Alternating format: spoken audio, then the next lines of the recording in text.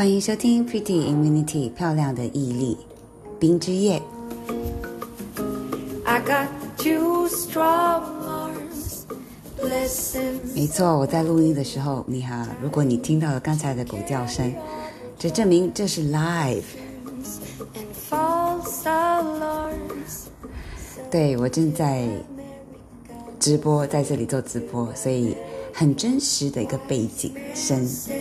Near a tree by Pretty Immunity 漂亮的毅力是一个说人生故事的平台，你喜欢听，或是有认识的朋友也会喜欢听呢，就请分享给他们哦。 His mind is a beacon in the veil of the night. For a strange kind of fashion, there's 我们来到了 Part 5， 这就是懂了如何能幸福的时候，子章节3，失眠的那几夜。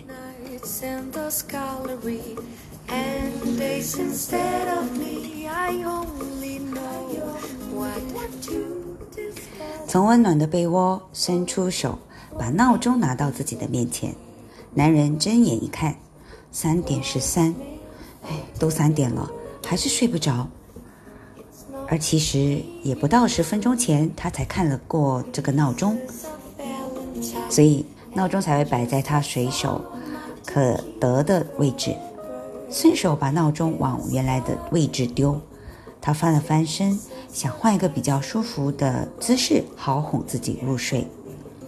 但睡不着这件事吊诡的地方在于，你越是在意，就会越更加难以入眠。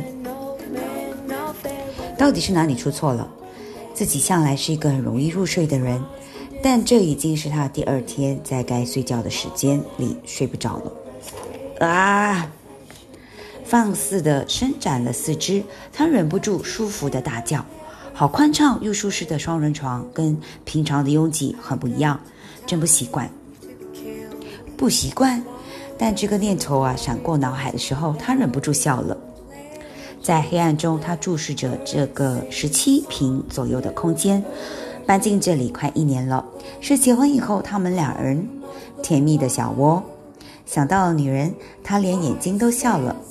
分明当初2人刚住在一起的时候，自己努力了很久，才磨合掉很多原来就有的习惯，去适应新婚的生活。现在却反而因为女人不在而感觉不习惯。人的习惯怎么是这么容易改变的呢？可能是床太空了吧，他心想。念头一转，就掀开棉被，缩着身子，在寒冷的空气中迅速地移动着，从沙发抓着好几个布偶，一一地丢到床上。你不要这么用力丢它们，它们也是有生命的。边丢的同时，好像听见女人这样大喊着：神经病！他边翻白眼，边爬回温暖的床上。女人每天睡觉的时候，一定要把这些布偶也一起带上床。这个举动每每惹得她很发火。我们的床很大是不是？干嘛就要把这些东西也堆上来？他们也会怕冷呀。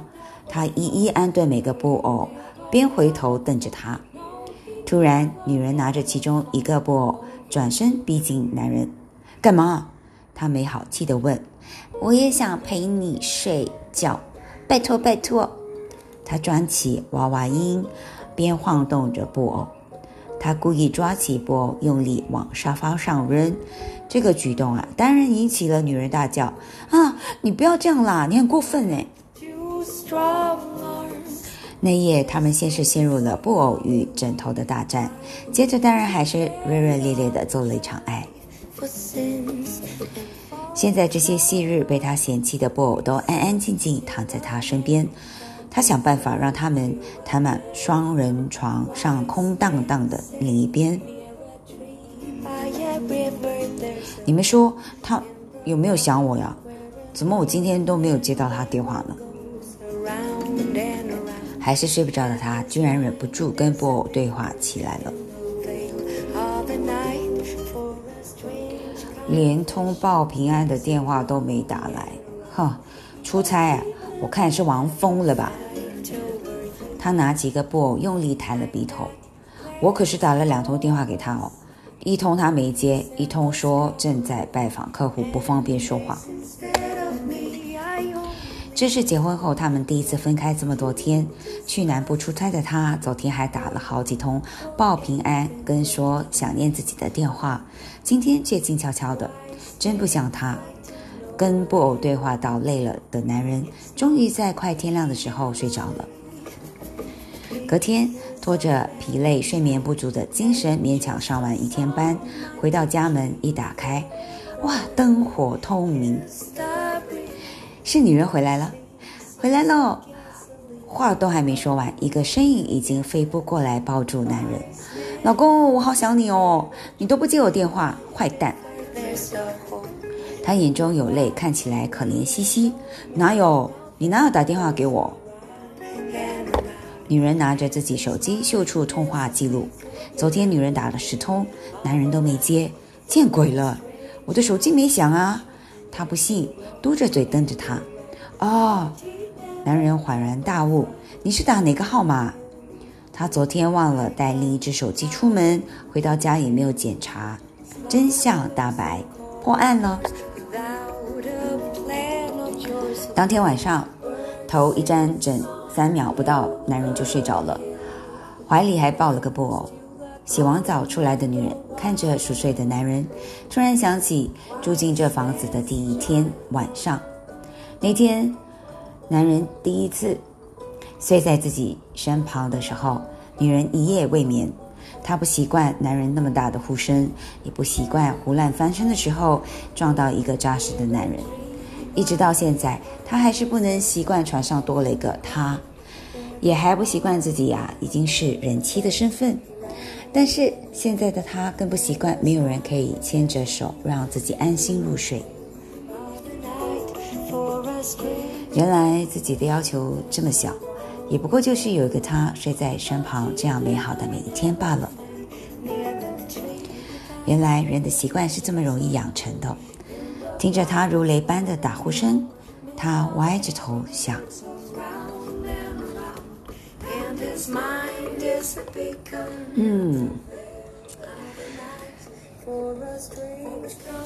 我这边天快亮了，所以你多少都会听到外面环境的一些活动的声音。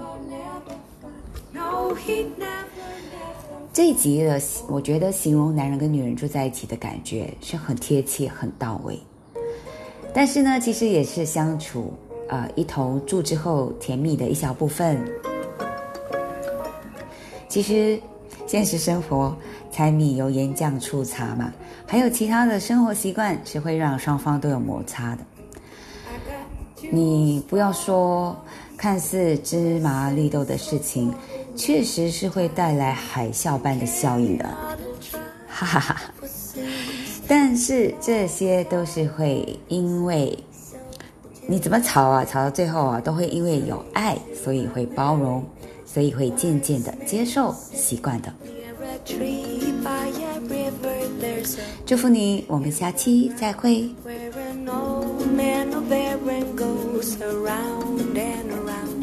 And his mind is a beacon in the veil of the night. For a strange kind of fashion, there's a wrong and a right.